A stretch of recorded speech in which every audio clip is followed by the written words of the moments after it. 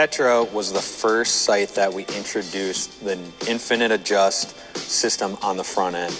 With previous sites, we had what we call a hopscotch or plug-and-play type of scope housing, where you had to bolt the scope housing to the frame to find the correct location. The Tetra changed that with the infinite adjust system. So now, when you sight in your 20-yard mark, you can really fine-tune by sliding the whole scope housing up and down in this channel system.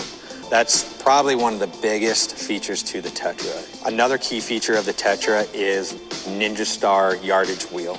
Getting a better hold on the yardage wheel, especially when you're hunting and you have heavier gloves on. The Tetra does have 100-yard capabilities with the yardage tape, and that's to the yard. A couple other key features of the Tetra is you get both third and second axis for even more precision. But one of the key features as far as looks goes is we've updated the front end or the housing of the Tetra. So now you have a brighter, larger scope ring, which helps with peep alignment, as well as a built-in scope level, which is just more secure. The Tetra is available in a fixed frame bracket with 3 different mounting locations, as well as a dovetail or tournament edition, so you can adjust the distance that the scope housing is away from your bow. And the Tetra is also available in 3 different scope housing sizes. You get an 1.5", an 1.75", as well as a new 4-pin multiple pin head. All the heads are interchangeable. All the Tetras are compatible with any of our accessories. For more information, you can visit our website at www.hhasports.com. Hello, we're at the ATA show at Veteran Innovative Products, an all-American made and manufactured broadhead. So we've got a new one for 2020 called the Combat Veteran 4-blade. As you can see, 4 blades. Got a lot of the same high-quality materials we use with our original 2-blade Veteran, but the Combat Veteran has a different deployment system. How it deploys is you just squeeze a little bit on your main blades, okay? Those compress, and then the broadhead opens. Still has our momentum management compressible blade technology. So the cutting diameter is 1.25" by 2 inches on this when deployed. In flight, it's 1 inch by 1.25". Another feature we added this year with these heads is that you can exchange the bone breaching field point tip with a 125 grain setup if you would like. So swap the tip out, get you 125 grains instead of 100. Which is big with those Western hunters. And then it's really simple to lock back in place, roll those blades up, and then it's a click and another click on the other side. It's completely set in, will not prematurely deploy, will not rattle free, solid containment, 100% deployment every time. So we made a lot of good adjustments and refinements to it to make sure that it's guaranteed to deploy every single time. So that's what's new for VIP this year. We would like to just take a second to help you make the final decision on your new Kydex holster. We the People offers all American-made holsters designed for everyday carry. Whether it's inside the waistband or outside, these holsters are made with quality and don't break your bank like other high-end holster companies. And plus, they offer free shipping on all orders in the USA. So go have a look, and while you're at it, check out what else they have to offer. Merch link in bio.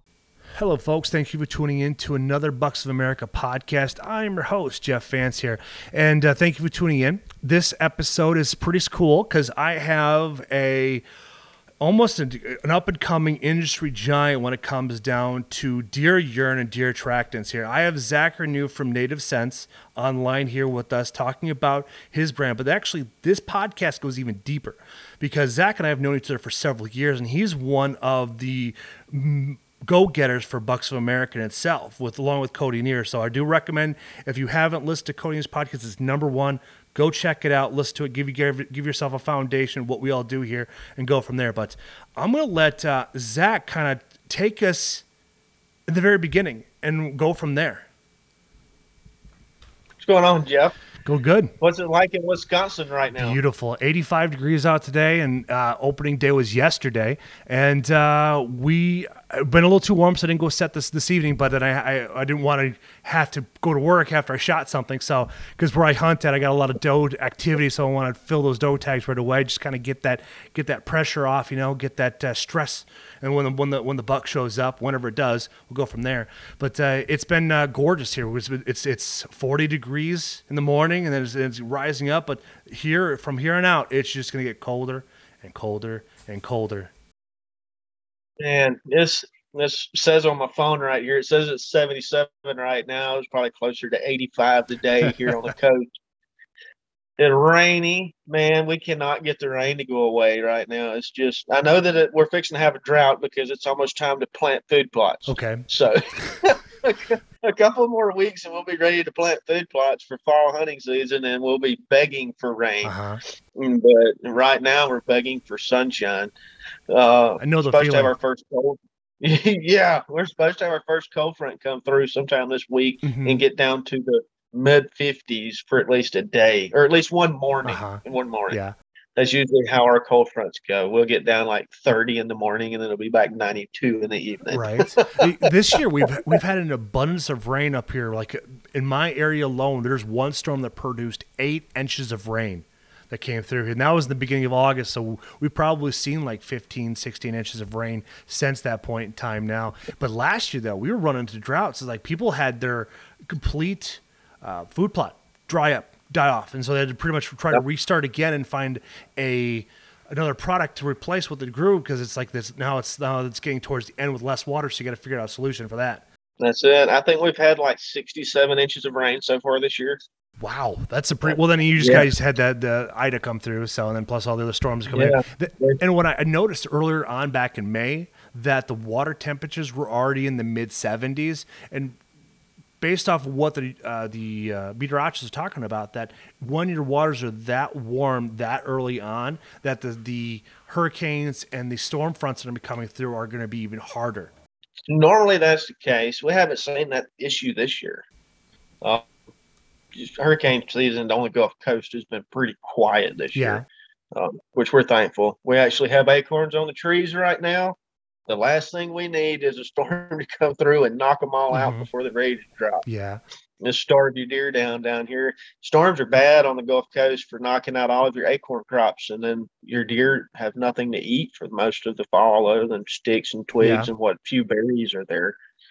But yeah, it's I guess we can dig on in.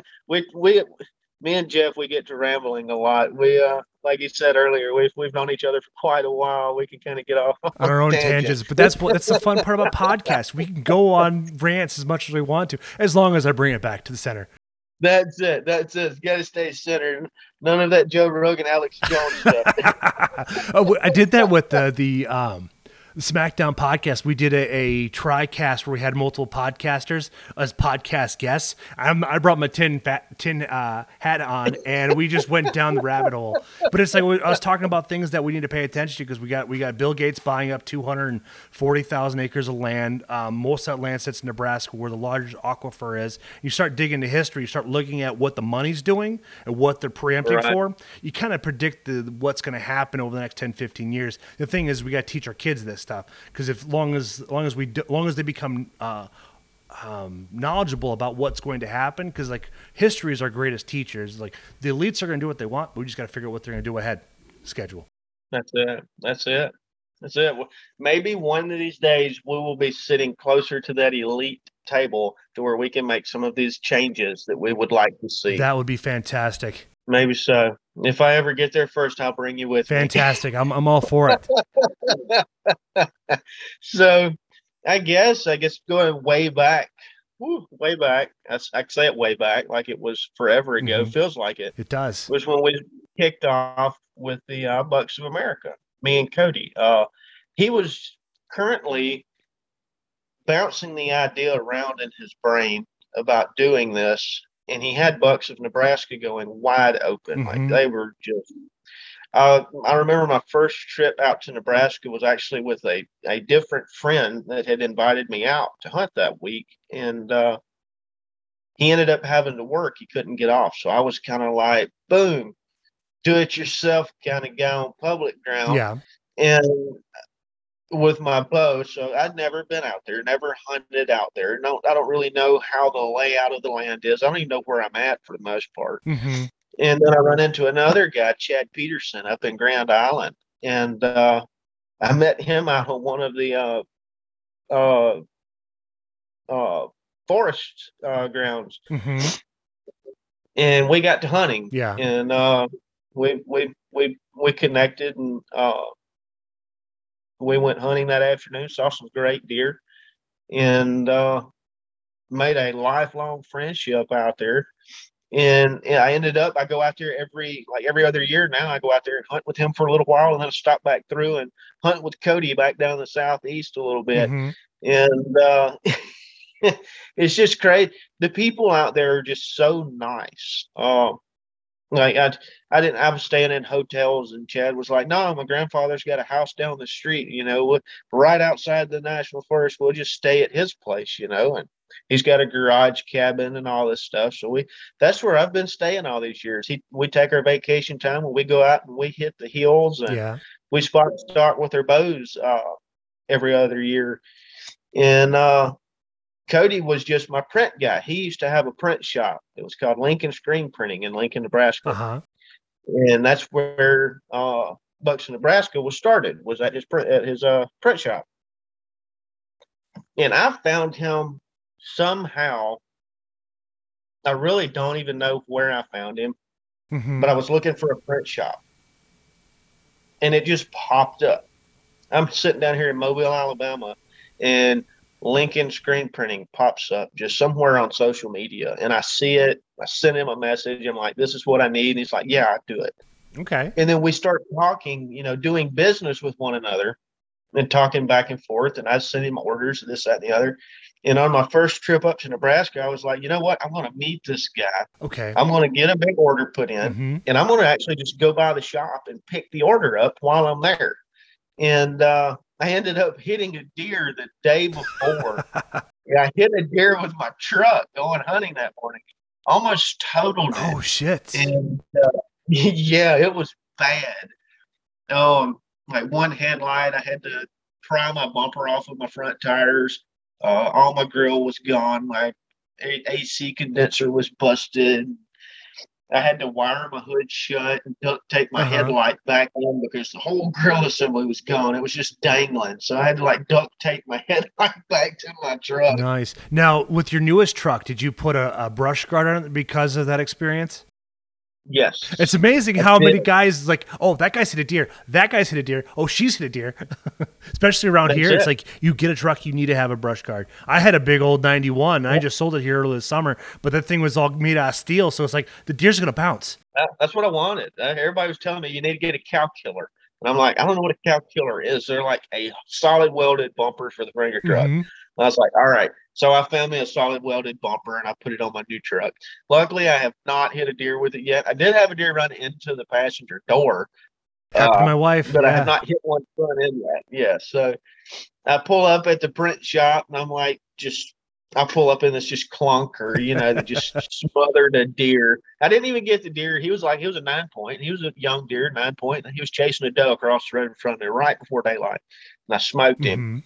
And I didn't want to waste my buck tag on him because you only get one buck tag for archery season. Mm-hmm. And I was like, I'm not wasting my tag.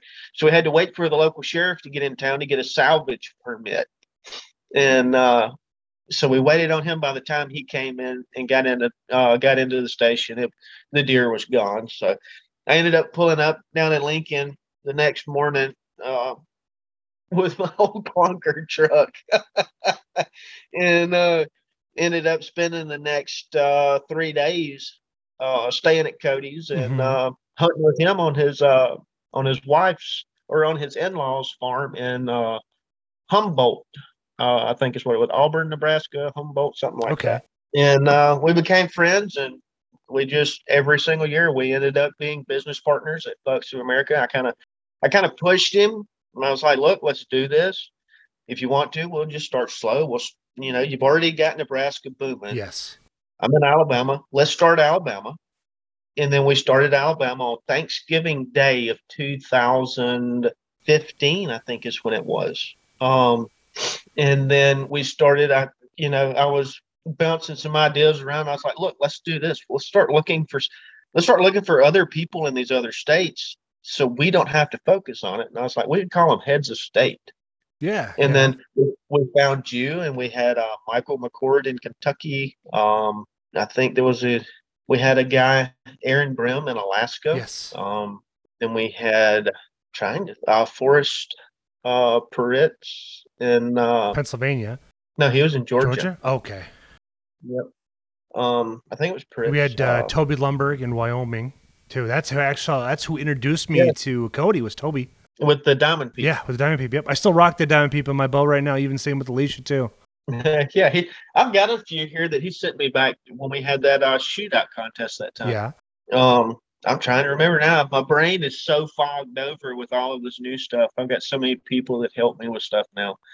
It's hard to even think back to 2015. We had a lot of great guys though helping us. I mean, ultimately this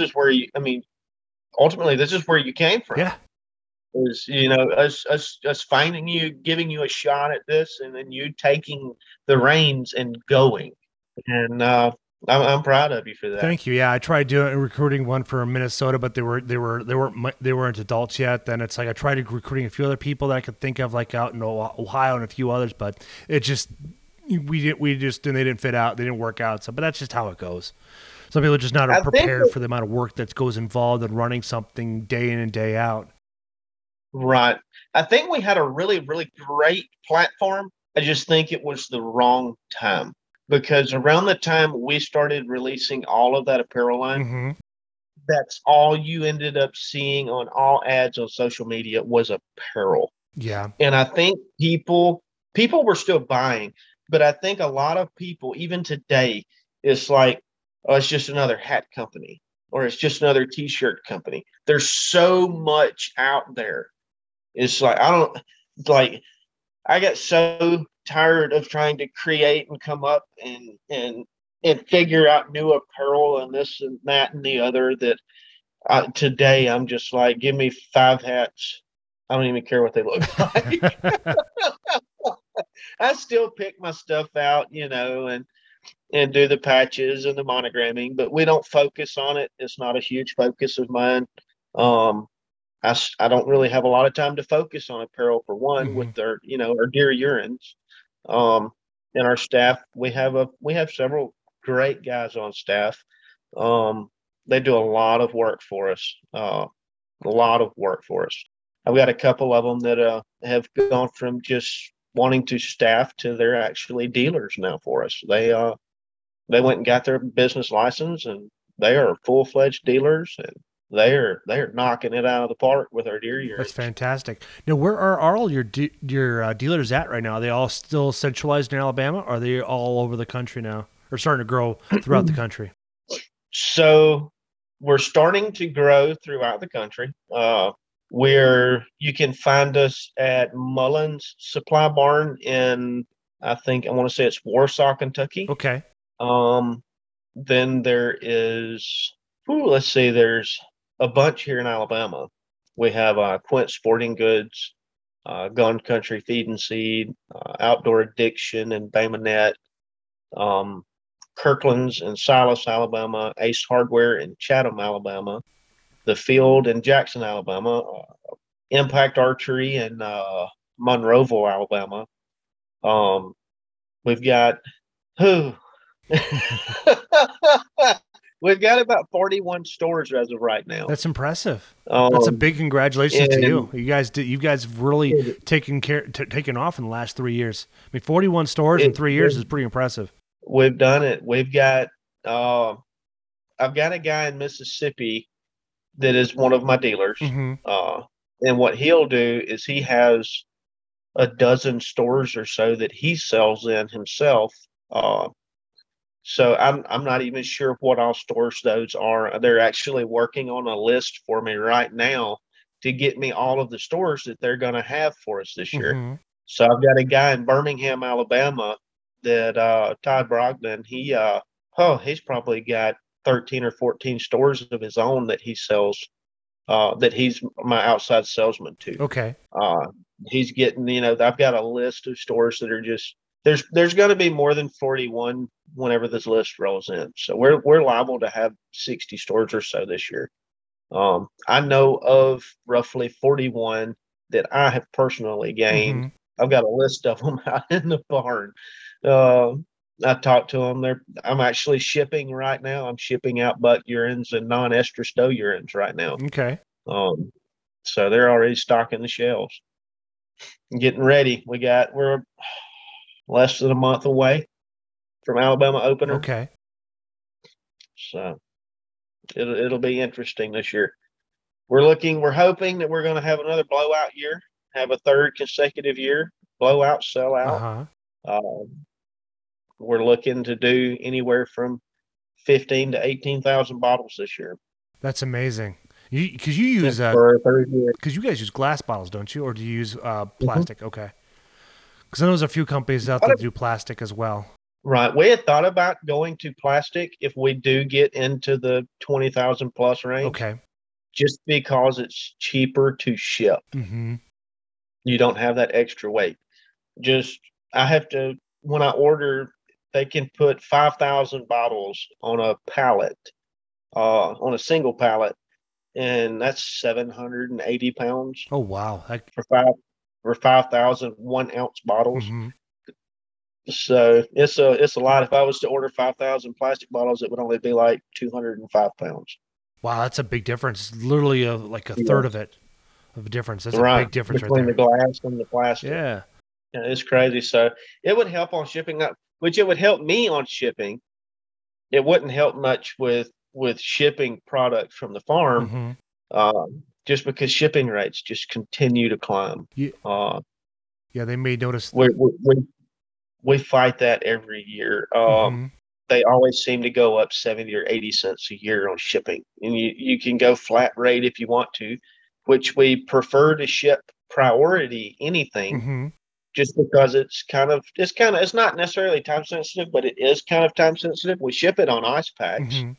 But the ice packs are only going to last for so long in shipping. So we try to get it to its destination within 2 to 3 days from the farm. So with the freshness and the quality is really what we try for. So what? And 3 years ago, or 4 years ago, what was the brainchild of you creating Native Scents? Like where did the inspiration come from? Where did the name come from? So the state of Alabama was talking about implementing a deer urine ban like most other states. And they were not going to allow the importation of deer urine into the state of Alabama. All right. And we fought it. My partner that actually owns the deer farm that we collect this from about 20 minutes north of my house here. Okay. The state representative. So we had questions. And we felt that, a lot of this was being overlooked on the reasons behind the deer urine ban. Sure, CWD is real. It's out there. It's a natural disease. But they were wanting to implement a baiting law to where you could hunt over bait, but kick deer urine out. Okay. So it's like, if you're worried about CWD, then why would you implement a legalized baiting law? If you're going to be bringing all of those deer to one spot, period, you're not going to be bringing does into estrus. You're only going to be bringing in a select few bucks. Yes. You put corn on the ground, you're going to be bringing in bucks, does, hogs, everything. Raccoons, possums, fox, coyotes, everything that's going to eat that corn, they're all going to be there. They're going to be walking around, bringing in trash on their feet, pee, crap, whatever, slobber. So, I mean, you can't do one and the other. So you can't kick one out, but bring one in if you're trying to get rid of or eliminate the possibility of chronic wasting disease. So we argued a lot of cases on it, talked to a lot of our DNR personnel, and they fixed it, and they said that all the deer urine collected and farmed inside the state lines of Alabama would be 100% legal Okay. to use under this current regulation. All right. So that's kind of where the name came from, was native, is native to Alabama. Okay. This is an Alabama farm, native deer, native Alabama. Boom, let's just call it Native Scents. And that kind of stuck with us.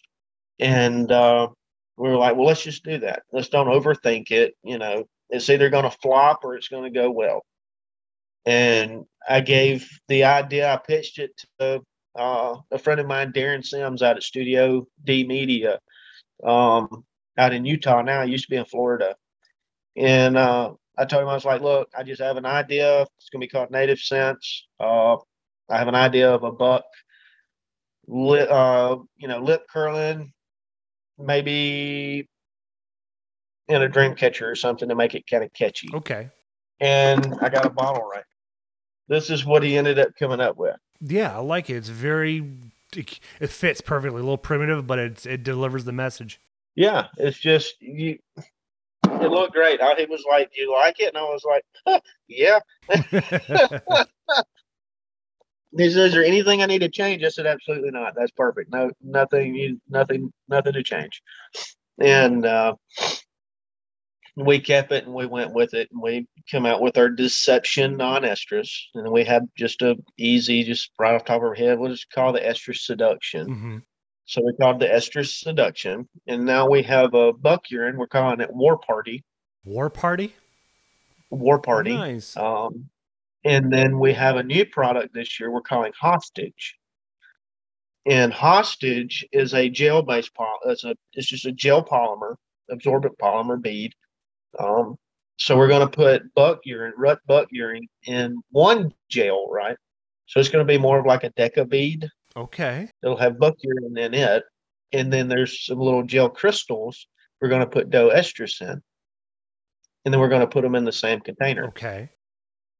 So you have one container.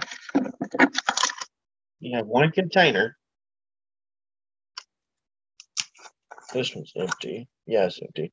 So you have one container. You just get you a scoop. Now you've got buck and doe in that one scoop. If you're a bow hunter like I am, it's perfect. We played with it last year. Take it out. You can toss it about 20, 25 yards from your tree stand.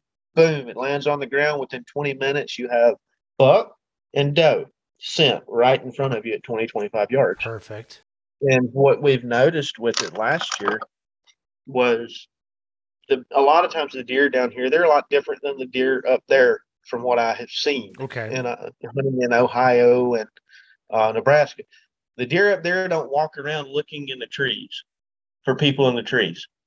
Down here, they'll bust you 35 foot up a pine tree in a tree climber. No shit. Or in the lock on. Oh, yeah. They'll walk right up there and look at you 100 yards away and be looking at you in the tree. In Ohio, we were hunting in 10-foot ladder stands, and the deer would walk between the ladder and the tree, and we're just mind blown. We're like, there's no way that deer didn't just see me. Mm-hmm. There's no way. They were completely oblivious. So what we found last year was when we used this, the bucks, when they would come in, even young bucks, so when they come in, they weren't looking for danger in the trees. When they smell it from downwind, they come up to it. Mm-hmm. They smell it. It gives the invitation. There's been a buck and a doe right here, a hot buck and a hot doe. Boom, right here, like fairly recently. Okay. And they come in more alert in scanning the woods than they do up in the trees for danger. They're scanning for deer, listening for deer running in the woods instead of someone up in a tree. Okay. So I think it's going to be pretty interesting to see what other people can find out with it and playing around with it this year when we release it. We liked it. We enjoyed it last year a lot. We killed a couple deer off of it last year, come right in there to it, looking for that doe and looking for that buck that had that doe locked down. Nice. And yeah, it was pretty wild. Now, when you did this, did you do this pre, post, or during the rut? Or did you? It was during our rut, which is around the end of January. Yeah, because I was just trying to think about that because as you were just, like I told you, our season just kicked off yesterday, so it'd be a little bit too early to apply this application right now because it's like Right. you're just sounding like this doesn't make sense and just beeline it the other direction. Yeah, because you and I had a conversation here a couple years ago when we were talking about like all the amount of sensors that they have in their nose, and you blew me away. It's like 350,000 sensors in their nose. It's like it's just amazing how technical those deer really are. And then I had Brian Sparks on from Lucky Sevens, like you guys are like spitting images of each other with the amount of knowledge you have with that anatomy of the nose on a whitetail. Right. Tell you what, let's see. I was going to show you if you could see in this deer's nose here. Yeah, I can see in the nose. You got a pretty good lineup. Yeah. Oh yeah, perfectly. I can see the. So normally there's these little cone structures in the nostrils. Yep. On both sides. Mm-hmm. When that buck lip curls, when he throws that lip up, he's actually channeling all of his scent into that particular set of olfactory. Uh-oh. Mm-hmm. Uh-oh.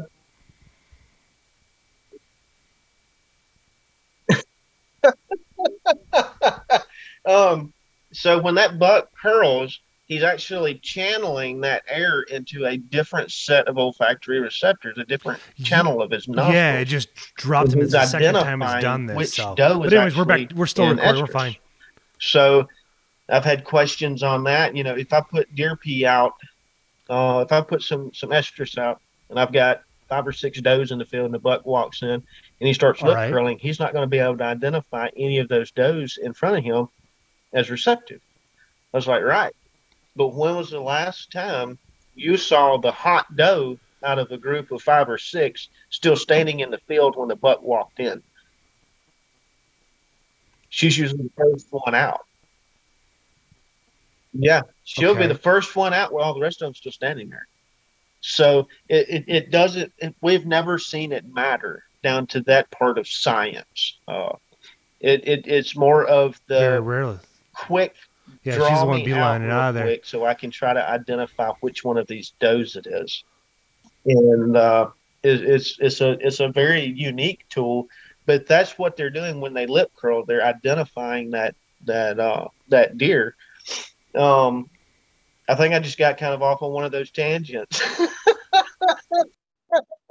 No, this is great education because I was. I purposely did that because I wanted to find out what more you could demonstrate for us. But then all of a sudden you bring out this rack. It's like, this is freaking awesome. Because the way you line it up with the camera, you could see back in there. It's like, because there's multiple ports all around the nose and stuff. It's like, it actually makes sense. And like how we can identify, because a mature buck is going to know pretty much the entire harem around him from there after they separate, because they're going to communicate through mock scrapes that everybody sets up throughout the days, at the beginning of the year, and so they're going to kind of have an idea as they talk to each other, because they're communicating. They talk to each other. They're not like they are today.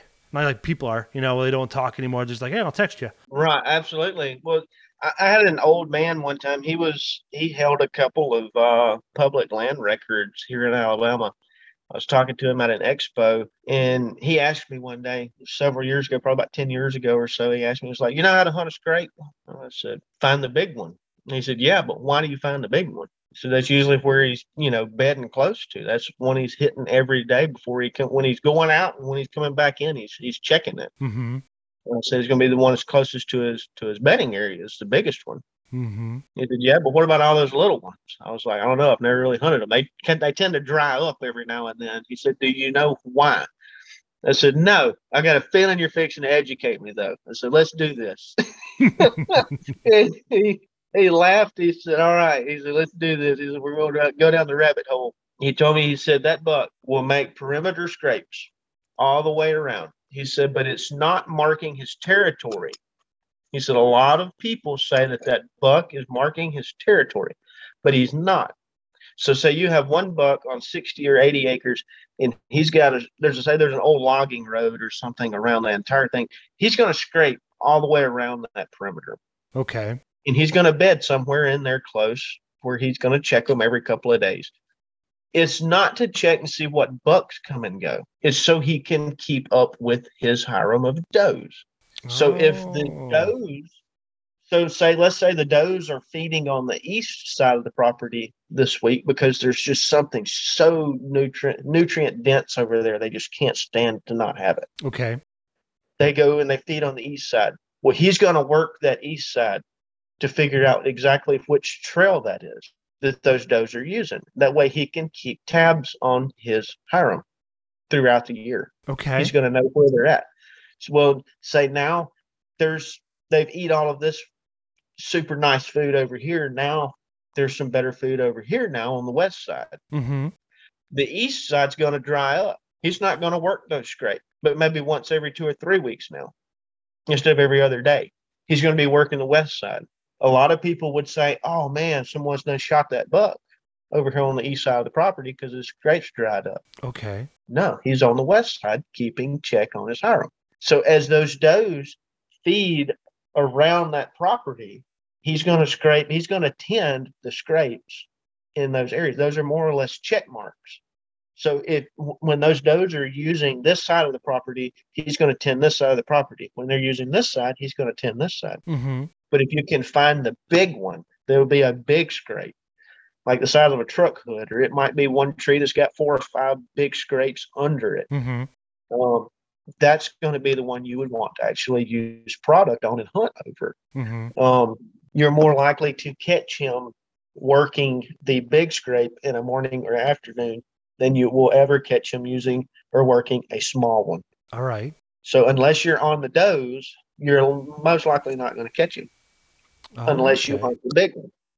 Then with that idea there, so when a guy's out there hunting, they have multiple stands. Then you how many mock scrapes? Because a lot of guys that I talk to, you only have maybe 1 or 2. That's it. So as a hunter, do we want to have several mock scrapes, or just 1 or 2? Like, what's the strategy behind this way? Then you're not overloading an area with your scents. I would do technically if I like to look at using my scents like a deer naturally would. Okay. If I was a doe, where would I leave scent? I would leave it around the edge of the field or down the side of the road, not in the middle of the road. Mm-hmm. I would walk halfway down the road and then turn up a known deer trail and take that trail on into where I'm hunting at. Mm-hmm. And then that's when I would spray my non-estrus doe pee on my boots. And then that's when I would leave there and leave that road and walk up through that trail to leave a good scent signature that there's been a doe up through this trail recently. So mock scraping, if you're a buck that got pressured off of the neighboring property, you're already going to know there's another buck over here somewhere. Mm-hmm. So the best way to go about that, in my opinion, would be if you've got a good stand placement, you've got deer activity that come through here, set your camera up, set it up kind of high. That way they're not looking at the camera or where they can see the flash on it. Mm-hmm. They've got cameras out there that say no flash and black flash, but I still have bucks walk up and they're looking right at my camera when it takes the picture. Mm-hmm. Yeah, same thing, same boat. Even when you buy the $300-$400 ones, you still run into that scenario. Same problem. But the higher you put them, just put them up higher and angle them down, and you get better. You get the same quality picture. You actually get an overhead view of the deer instead of an eye level view of him, and it tends to not spook them as much from what we found. But wherever you're hunting at, if you've got to stand there, you know that there's deer activity already, or you wouldn't be wasting time there. But you could put a mock scrape right out there close to it. But what I have found is I make my mock scrapes with non-estrus doe pee. I don't use buck pee. I use doe. I use doe urine, not estrus, but doe urine. I'll start it I'll start it like right now with non-estrus doe urine, and those deer will start using that mock scrape because it's not an intrusive buck. It's a doe that they just haven't found yet. So I'm not going right in and putting some foreign buck pee in there, a buck that they can't identify. I'm going in with a doe that they can't identify. And they tend to start working it and they'll end up taking that mock scrape over. Okay. As long as I start it with doe pee.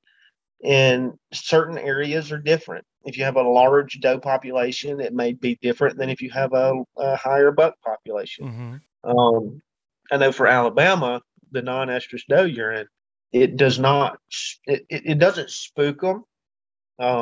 So you can go in, start your mock scrape with some non-estrus, just kind of kick some dirt back, spray around. I don't stand in it and spray it. I kind of stand back and spray it and let the wind blow it across my scrape. So what you do almost like use it as the spray as a way to test the wind, but you want to have that spray blow into the wind or follow with the winds this way, then it covers that area is what I'm understanding. I want it to smell like that doe has walked around the entire area of that little mock scrape, because those does are going to visit those scrapes mostly more than a buck will. Because they're checkers, they're check marks or check-in posts, if you would rather say that. Yeah, it makes sense. That's where the does are checking in at to let their buck know that they're using this area.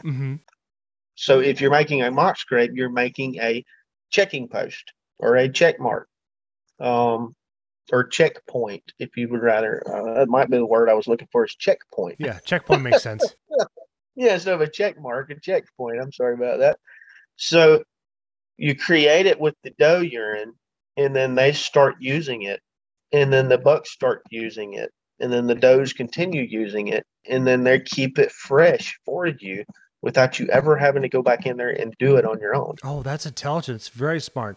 And then when would you begin the process of introducing a foreign dominant buck smell? I would wait until closer to the rut, maybe even wait till the rut is kind of in that lockdown point. A lot of people say, it's the lockdown phase. It's the deer just don't move. Well, that's right. They're not moving. But from what we've found on the farm and hunting across the country, most of that lockdown phase, a lot of people don't understand it. They just think the deer aren't eating. It's the moon. It's this. It's that. It's whatever. And it has nothing to do with it. You'll still see young deer during that lockdown. You won't see mature deer. You won't see grown does out moving and feeding. That's because those does are bedded with their preferred buck. Yeah. They're bedded with them. They're breaded. They're bedded and waiting to be bred. Okay. Most of the does that we tend to see getting ran by bucks are maiden does that have never been bred before. That makes sense. They don't know what's going on. There's a buck behind them. They don't know what's fixing to happen. They're just running. So the lockdown point, from what we found, is when the maiden does are in the thickets, letting that mature buck keep the other bucks pushed away. Kind of like a herd bull will get his cows pulled together in a valley where he can see everything. And then, or he'll get them pulled into a meadow where he can see everything around him. Any satellite bull comes in, he can go right to him. No questions asked. I see a satellite bull. Same way with these does and these bucks when they're getting into that lockdown phase. All right. It's not a moon phase. It's not a warm week. It's those does are still, it don't matter what the temperature is. Those does are breeding 200 to 205 days. 160 to 165 days after they drop a fawn. A lot of people think that the rut falls according to cold fronts and moon phases. And that might have been something to that prior in history. But the gestation cycle is 200 to 205 days from egg fertilization to fawn drop. Okay. So that gives you 160 to 165 days before that doe's body is ready to actually be bred again and produce eggs. So that's when your rut falls.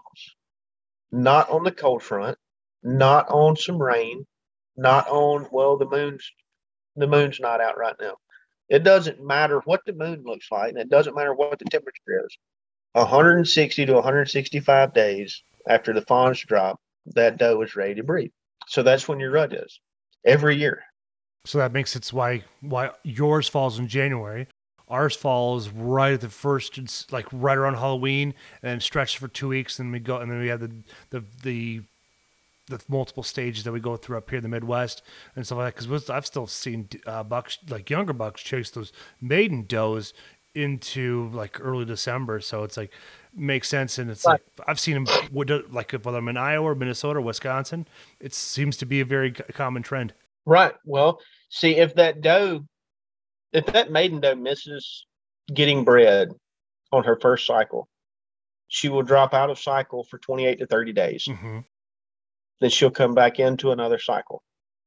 That cycle only lasts 72 to 76 hours. They're only stand ready around 30 hours of that 72 to 76 hours. The last 30 hours or so is when they're actually ready to stop running, stand there, and let the buck breed them. Mm-hmm. So if you have a lot of does in the area, those bucks are not going to run each one of those does down and catch them within 72 to 76 hours. That's why it's important to keep up with your doe management Yes. more than it is your buck management. That's 100% true. It's a little bit tougher to get that through some of the older hunters, like my dad, like his age, like the ones that hit their late 50s through from there until they retire from hunting. So, but nowadays, like with the QDMA that's been going through for the last 20 years, more and more folks are a little bit more focused on that 2-to-1 ratio. So this way, then you don't have these empty wombs running around for several months out of the year. Right. Well, I think the problem with that is an honest problem. Most of the older generation remembers a time when the deer numbers were low. Mm-hmm. Yes. I've got uncles that are in their 60s that remember when they were 8 to 10 years old, the first time they ever heard a deer snort or saw a deer track in the dirt road. Mm-hmm. Like if someone found a deer track on the dirt road, they told everybody they saw. And then everybody would go down there and look at it. Like, man, you ain't seen one of them. You know, it's just, and now those same areas that just 50 years ago, it was rare to find a deer. Mm-hmm. You can't plant a garden because there's so many deer. Yes. And if you think about it, it kind of goes back to our my CWD argument that I've had. We have more wildlife now than we have had since we founded this country. Yeah, because Civil War. Conservation. Yeah, because the Civil War did a big number on market hunting and stuff like that, and so I mean, the fur trade and feather trade. Mm-hmm. And we have more waterfowl. We have so much waterfowl now. Look at snow geese. The snow geese population has boomed to where it's no limits. Shoot all the snow geese you can shoot in the snow geese season. Yeah, unlimited snow geese. Mm-hmm. Your ducks, your deer, your bear, your coyote, your bobcat. You have all of these animals that are more or higher populations now than we've had since we settled the country. Yes, it's so true. And we're seeing these diseases and we're seeing these management practices that the older generation, they never got to see Mm-hmm. because they didn't have the numbers. So in their day, in order to have deer, you have to let deer grow. Mm-hmm. You have to let them walk. Yeah. You have to let them grow. If you want deer on your property, you've got to let them live. Don't shoot the does because the does make more deer. Shoot a buck or two. Don't shoot your does. Now we have so many deer, it's like, all right, where do we fix this? Yeah. We have to shoot some does. Well, you don't want to shoot does because the does make your deer. We understand that. Yes, we do. But if you don't keep them thin, then you're going to have late breeding. You're going to have smaller deer. You're going to end up having, poor quality deer because of carry capacities in the wood. You're going to have deer being born later in the year, so the vegetation's not there to carry their body weight into the winter. You have a lot of that. We do know through science that a buck born 30 days later it can take that buck up to 5 years to reach the same potential as a buck yearling that was born on the first breeding cycle. Mm-hmm. So if a doe breeds in November, say doe A breeds in November and doe B breeds in December, the November buck yearling is going to be a super phenomenal buck compared to the December buck. Yeah. and there's just 30 days difference in them. But it's because of the vegetation and the food that supplies the milk in the doe. So we know that through science. Mississippi State University has actually proven that. That is a nice study that I haven't heard about. I was talking to a guy yesterday. He won first place in the Quest big buck contest last year for Wisconsin. Him and his buddy won a pair of side by sides. But he was talking about like how we have the anti-hunters that are now DNR agents. So it's been kind of an uphill battle here. That's why we see all these weird laws that don't make sense and such. And so they're just slowly manipulating the system until we run out of, until they no longer want to, till they get to what their goal is. Listening to Ray Newberg talk to the Sportsman Alliance has been a eye opener about how much they have to fight to maintain everything. Because right now in Wisconsin, we're back to court again to try to maintain our hunting season for wolves, because last year people got all up in arms about it, but it's like they don't really know how many wolves are actually running around here, because we have a lot of bears that are getting forced down into Iowa, southern Iowa, Illinois, because of them up there. We have a lot of black bear here in Alabama. A lot of black bear, but we don't have a black bear season. What? We have some black bear. Yeah, we have so many black bears. They're becoming a nuisance in neighborhoods. And we still do not have a black bear season in Alabama. It's going to take. Unfortunately, it's a child or someone like that's going to is going to be a meal for somebody. Even New Jersey is going through the same thing, and they stopped theirs, and they have bears everywhere.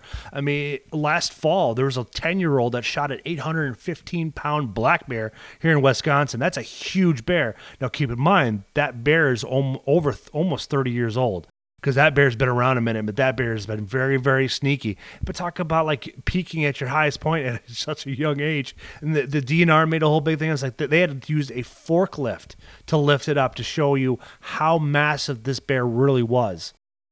Yeah, they've learned that relocating the black bear does not do anything for them. No, it does not actually remove them. They will over time come right back.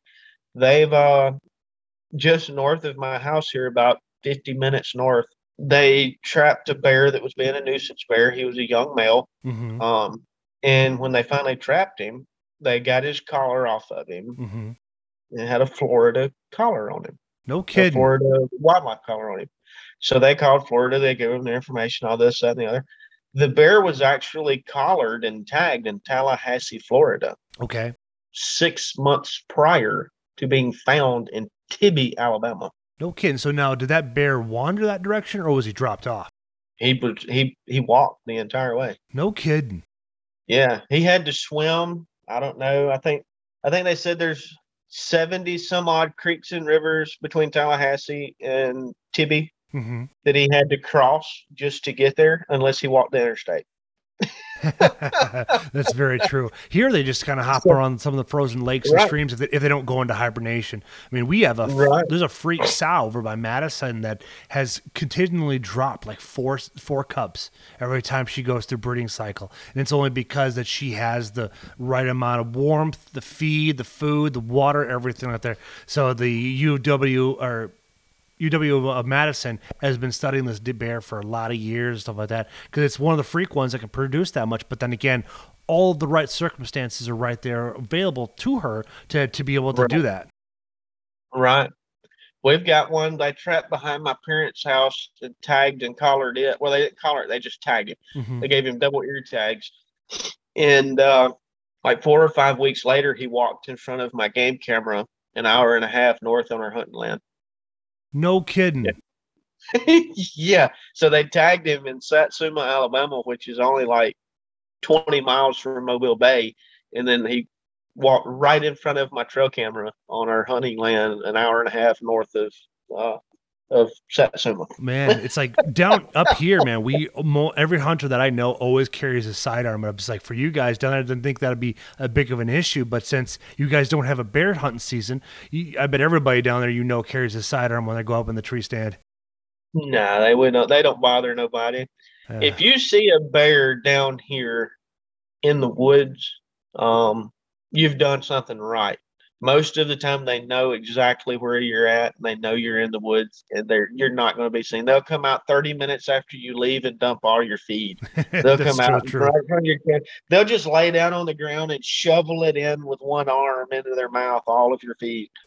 So you can't just pile feed. You actually have to scatter it and throw it and just put it in feed troughs or something, and put fences or something around it to where only deer can poke their nose through to get to it or something. No They kidding. they destroy everything.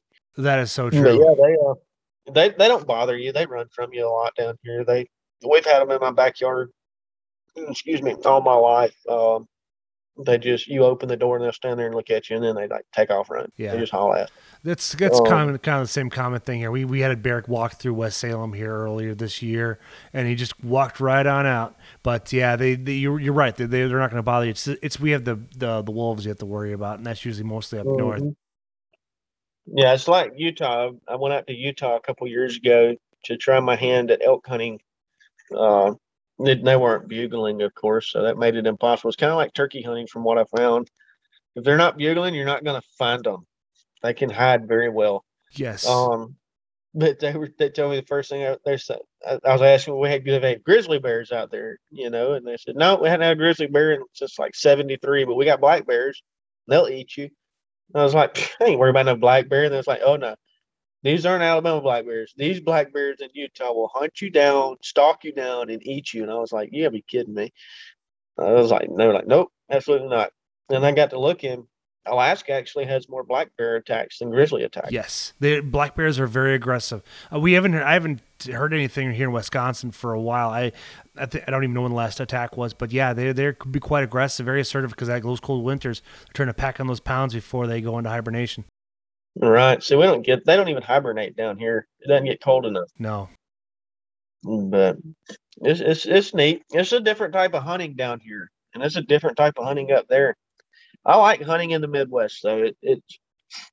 It is a completely different style of hunting, and it's got me glued. Yeah, no kidding. Because I know last fall you were talking about all the because like I would start doing a lot more research and mule deer hunting and such, and that's one of my bucket list hunts out there in Nebraska, just because A, it's close, 2, it's cheap, and 3, I know quite a few folks out there. I tried making stuff happen with some of your friends and stuff like that, but then you overwhelm me with all these people here, and I try to set up something like that, and we all just kind of got distracted. And it's like then I got all these. Man, I have so many podcast guests, and it's just like just not enough. It's just too much information for them for the audience, because most people are used to maybe one podcast a week, because they not only do they listen to me, but they also listen to whoever else they listen to too as well. So we try and drop like 3 or 4 podcasts I can. Like right now, I found that with my main one I drop on Wednesday, and then my food one on Friday, it seems to be a good balance. I'm getting consistent downloads from both sides, but the food one's taking a little bit longer to get uptick, because it's not a routine where they're used to on Wednesdays. Yeah, that's it. I've finally mastered my chicken wing on the grill, and I'm happy about that. Chicken wing. Oh, grilling chicken wings. Yeah, I've finally mastered my chicken wing grilling, so I don't burn them anymore. I've finally figured out how to not scorch them and make them twice as good. That's excellent then. So with Native Sense then, so where are some of the next moves you're going to make? Because you talked about some of the products now. How many, well, actually, why don't take a step back. How many products do you currently run right now on your e-store?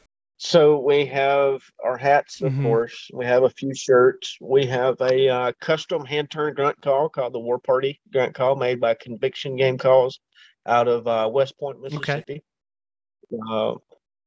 Then we have our Seduction Estrus, which is our high peak estrus that comes right here from our farm here in Alabama.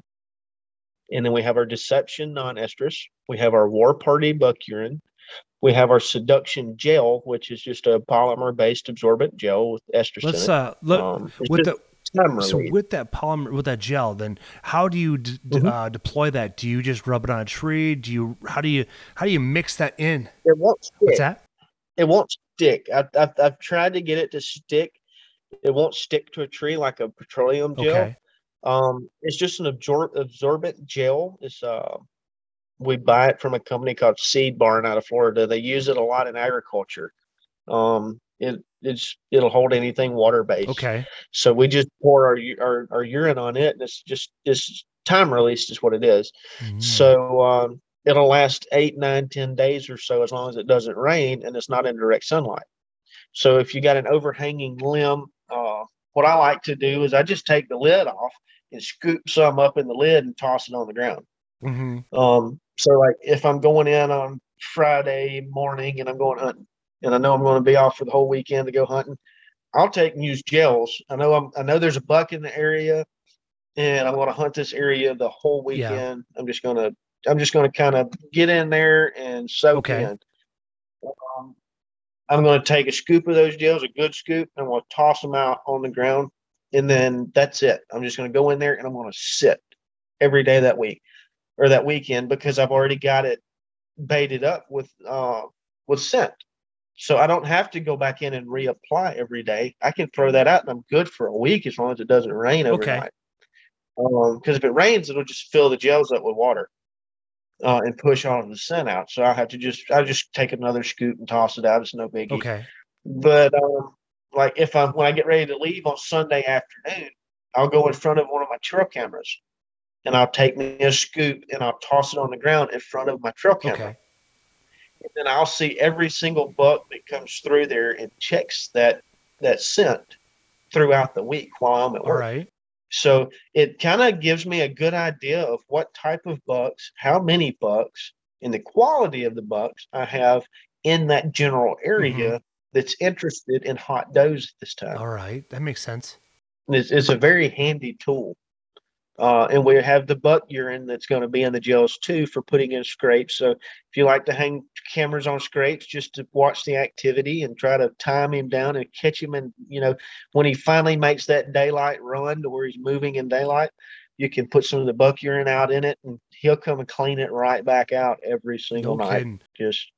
I have a buddy of mine that I interviewed last year. He shot his buck was named Yukon. It was a 180 class green score, and he had, I think, he had like 9 or 10 Revels, those new ones that came out from Tacticam, and because Tacticam is just down the road, they're made out of Caledonia, Minnesota, and he was able to track it with those cameras coming with all that feed coming into his cell phone. He managed to have it pinned down and put that arrow through her, and it ran. And and he didn't want to spook it, so he kind of just basically waited until dark, then left, and came back the next day. Now the downside is there's wolves down there. So when he came, Crawford County is south of me. So that's how. So there's wolves that travel the Mississippi Valley right here, right through La Crosse and around the area, down to his area. And when he got to it, everything below the front 2 hooves were gone. Just the only thing was left was the head, and what was left on the front 2 legs. That was it. Everything else was gone. Yeah. So what he ended up doing, though, is he got it caped out. He told the taxidermist to donate the meat to the local food shelter there, and that's what he did with it. And so he didn't get to eat the deer, but he still got the memory of tracking him down, because he'd been tracking him for a couple of years. Yeah. Gummit. That sucked. My dad had that happen in Minot, North Dakota a couple of years ago. He shot a really nice buck, and he was sitting there waiting on it, just giving him time, shot it with his bow. And he was giving it time. He watched him. He ran over a little sand berm and behind it, and he said it wasn't 5-10 minutes. He looked, and there was a coyote bouncing down the little sand berm. He said, I got to watching that coyote. He said, that thing run right over there where that deer crossed down. And he said he was turned around and he looked right at me. And then he, boop, under the hill he went. And he was like, oh, I better go get my deer. He's going to go eat my deer. Yeah. And he said, before I could walk over there and get to where the deer was at, he was like, they done eat both the hams off the deer. Oh, shit. That fast. That was quick. Like this buck you see behind me here, I shot him right at dusk. He jumped over the fence. And little did I know, he ran over the fence, killed over 40 yards, dead. Well, he jumped on a guy's property I didn't have permission for. But when I came out the next morning to find it, there's a pack of coyotes out there. I've been following them for years. There's like 3 or 4 of them out there. I came out there.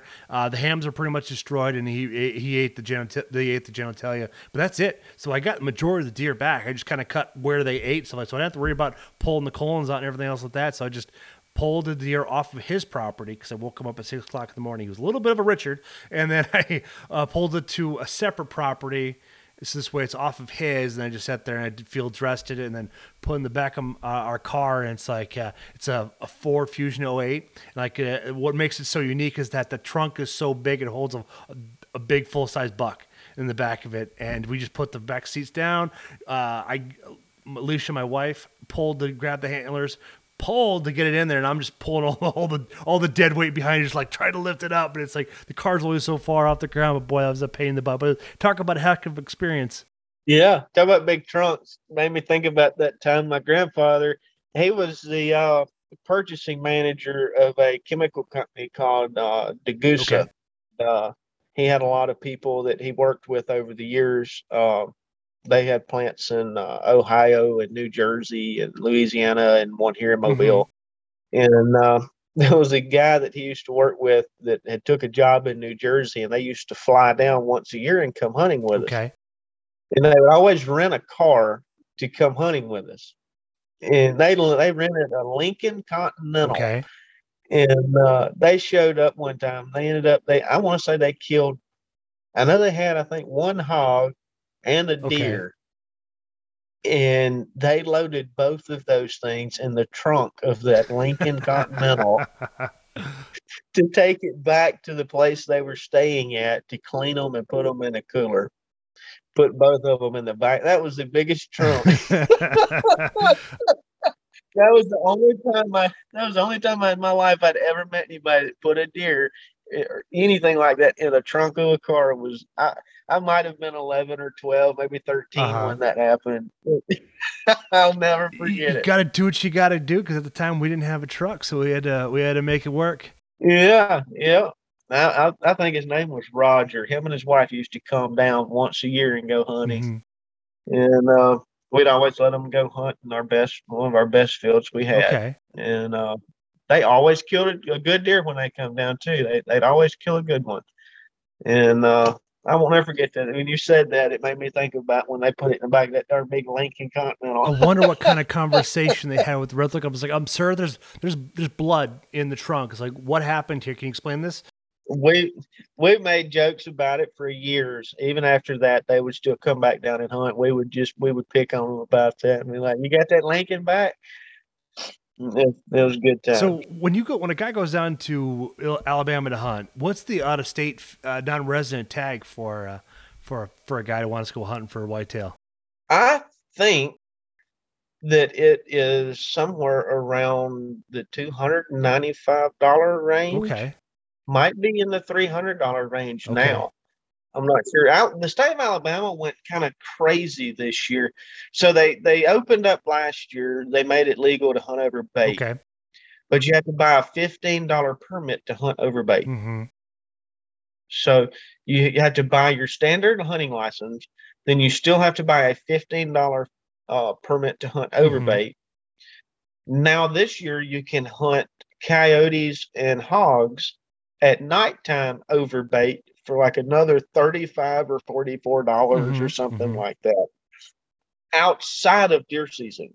So the permit is only good while deer season is out. So every year at the end of the day after deer season, you can renew your nighttime hog and coyote hunting permit.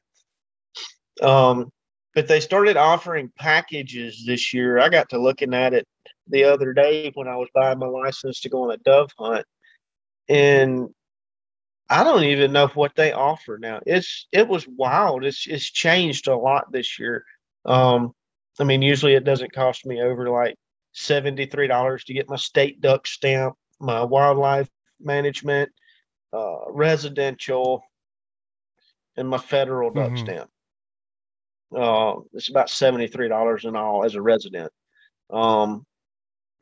And then this year, just for my resident, it was like $30 for my resident when it used to be like $24 or $23 for a resident. So they went up like 30. Yeah, my resident this year was for 4 tags for $1 and 3 doe.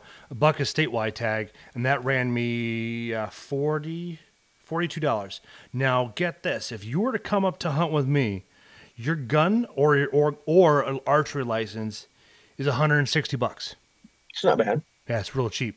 And that's Ohio. That's the same thing as it's in Ohio. I thought Ohio was a little bit more expensive than how cheap. It was only like it's like $140 for a buck tag and 20 for a doe. Oh, that's not bad at all. That's really reasonable. Not compared to Iowa or Illinois. Illinois is like over $600. Iowa, you have to put points in, and then that's usually about 3 or 4 years. And then once you get that's another $600 there. So all in all, you're about $1,000 into it.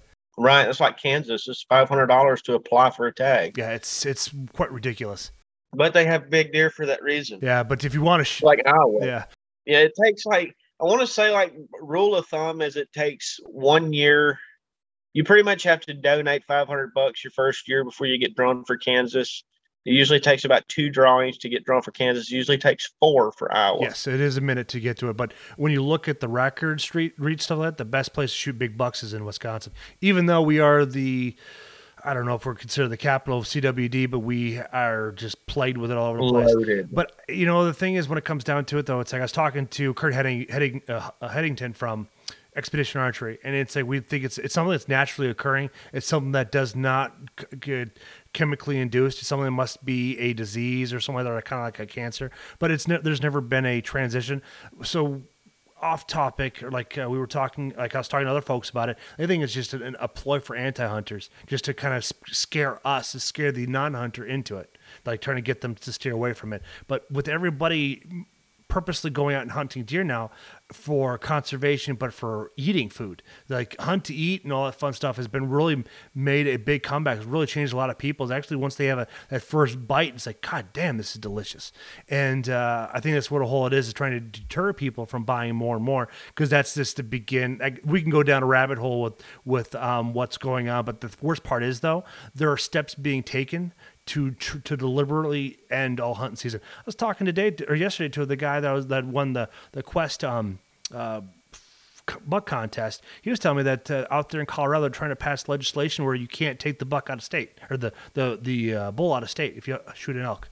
Yeah. So what's crazy to me, in Utah, you can buy an elk tag over the counter, but you have to draw for a mule deer. Weird. Yeah, you would think you'd have to draw for an elk.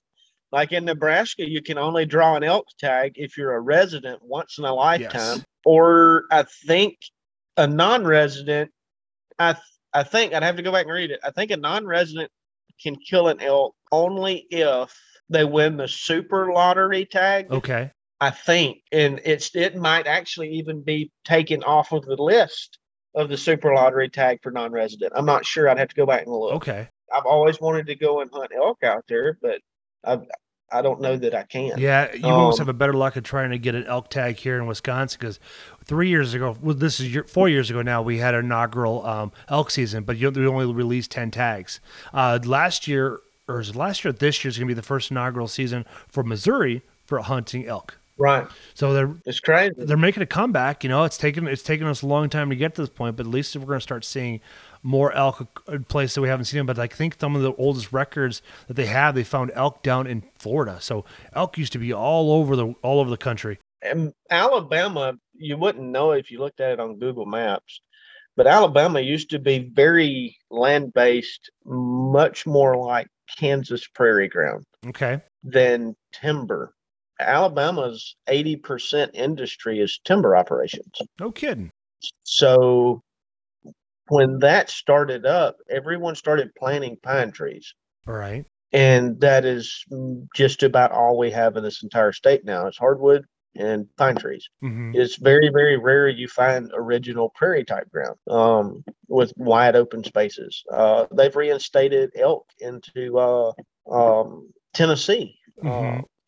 Cades Cove, popular place. A lot of people go through and look every year in Gatlinburg, or just outside of Gatlinburg. Yeah. They've reinstated elk there, and they're doing really well. I don't think we'll ever have that big issue. Well, I don't think we'll ever have elk back in Alabama. We got too many rednecks. A mule deer, we'd never have mule deer in Alabama either. That mule deer wouldn't last 10 minutes in Alabama. Well, get this, is like we don't have any antelope east of the Missouri, which makes, because like we have all this open land for southeast or southwestern Minnesota, all over Iowa, even in Missouri, but it's like all in Nebraska and Oklahoma and New Mexico and Arizona. So we don't have anything. New Mexico's loaded with antelope. Oh yeah, yeah. That's where if you want to shoot, if you have that's where most likely have a potential of shooting a world record there. But it's weird that we don't have anything over the cross where it's like they'd be nice to see them come over here because shoot these little guys here because it's like our winters are no different than they are over there in Montana. Because I mean, you can shoot antelope over there, and those winters are just as nasty. Right. And one thing I will say about out-of-state tags, Nebraska is a very, very nice state to hunt. It gets hammered, though. I've noticed the difference out there over the last probably 6 to 8 years. Mm-hmm. I'm talking hammered by hunters. From New York, we talked to a guy from New York last year that was out there hunting. He said it's the closest place to New York, or it's the closest stop to New York to hunt mule deer over the counter tag. Okay. I bet you there was, just in that one forest, we were hunting the national forest. It was like 98,000 acres. Mm-hmm.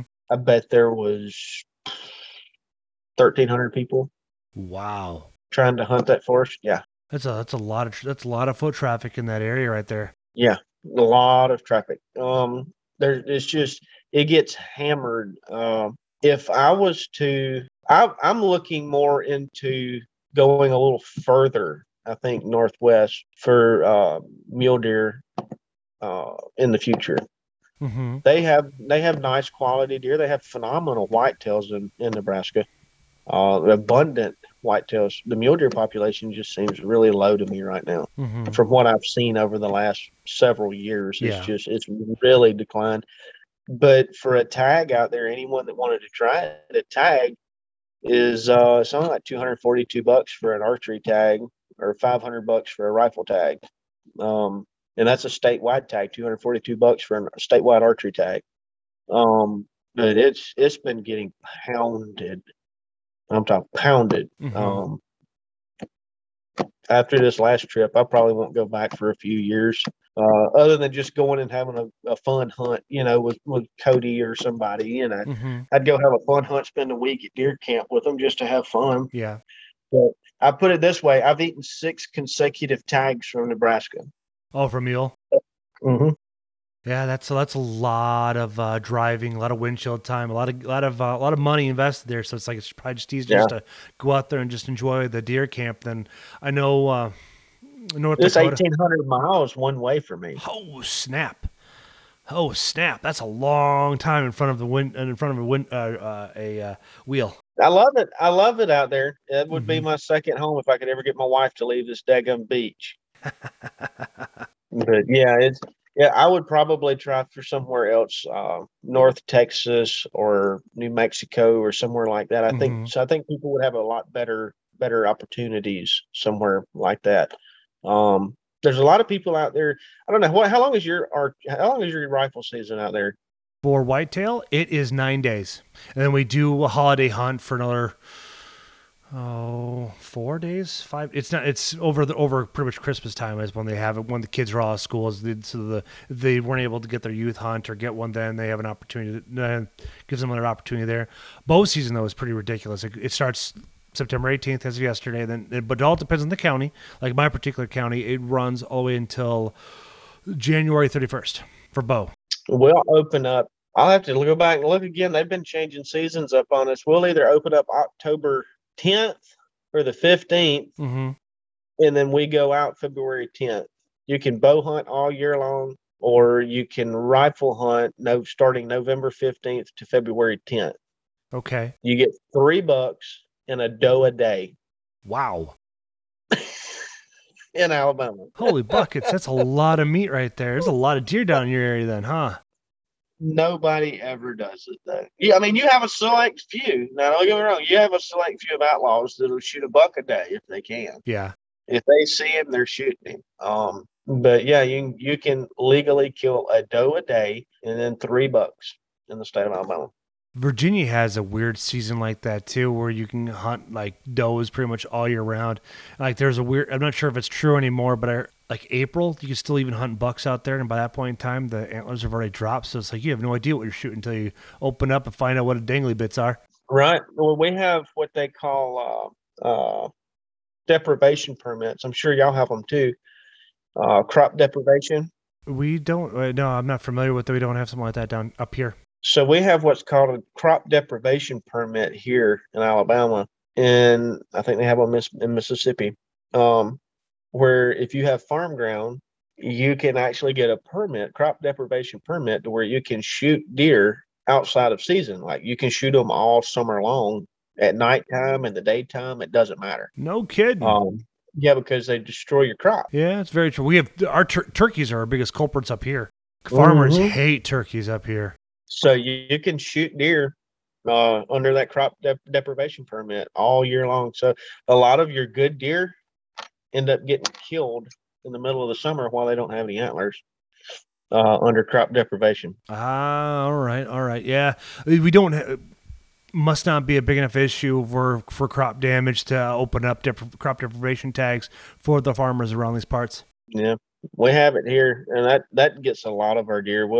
You'll see deer, early in the year, you'll see deer that'll be, man, that deer's got potential, and then they disappear. And you know what it is? It's the guy out back that's got the 300-acre cotton farm, shooting them at night, shooting them when he sees them out in his field. Oh yeah, because you have cotton down there, so that's a big issue right there. I'm learning more about the Civil War. It's like the South really had a stranglehold when it comes down to industry.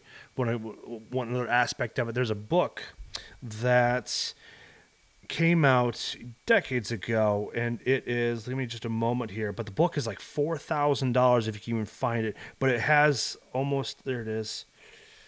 I said this to my father-in-law. He loves to read. It's called The Forgotten Cause of the Civil War, A New Look at the Slavery Issue by Lawrence R. Tenzer, ed. Pot.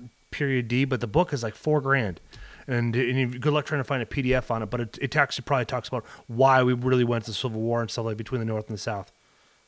Right. Because I think one part of it was like the feudal system based off of the capital system. So it's a drama that it's a lot to inhale. But you know how history is written by the winners. So it's like we really don't know the truth. Right. We'll never know the truth. I'll put it this way: a lot of people give the South a bad rap, but you don't see, like, when you watch the news and you see all of this crap going on, all this racial crap going on. It's not down here. No, it's never down here. You never see anything happening in Biloxi, Mississippi, or Mobile, Alabama, or Birmingham. Like Selma. Everybody always goes back to Selma, the March Across the Bridge with Martin Luther King, and there's never anything major goes on down here. I mean, we're nothing like a lot of people up in the north. Yeah, because we have Baltimore, Chicago, Minneapolis, D.C., New York, Seattle, Portland, and then wherever Antifa decide to show up. Right. It's completely opposite than a lot of people even want to even think about comparing. The funny thing is, all those cities I named, their entire city council is all Democrats. It's like they keep voting them in, but it's like it's insanity. It's like you keep expecting something different, but you keep voting the same people in. Gordon Lightfoot, man, she looks like Beetlejuice.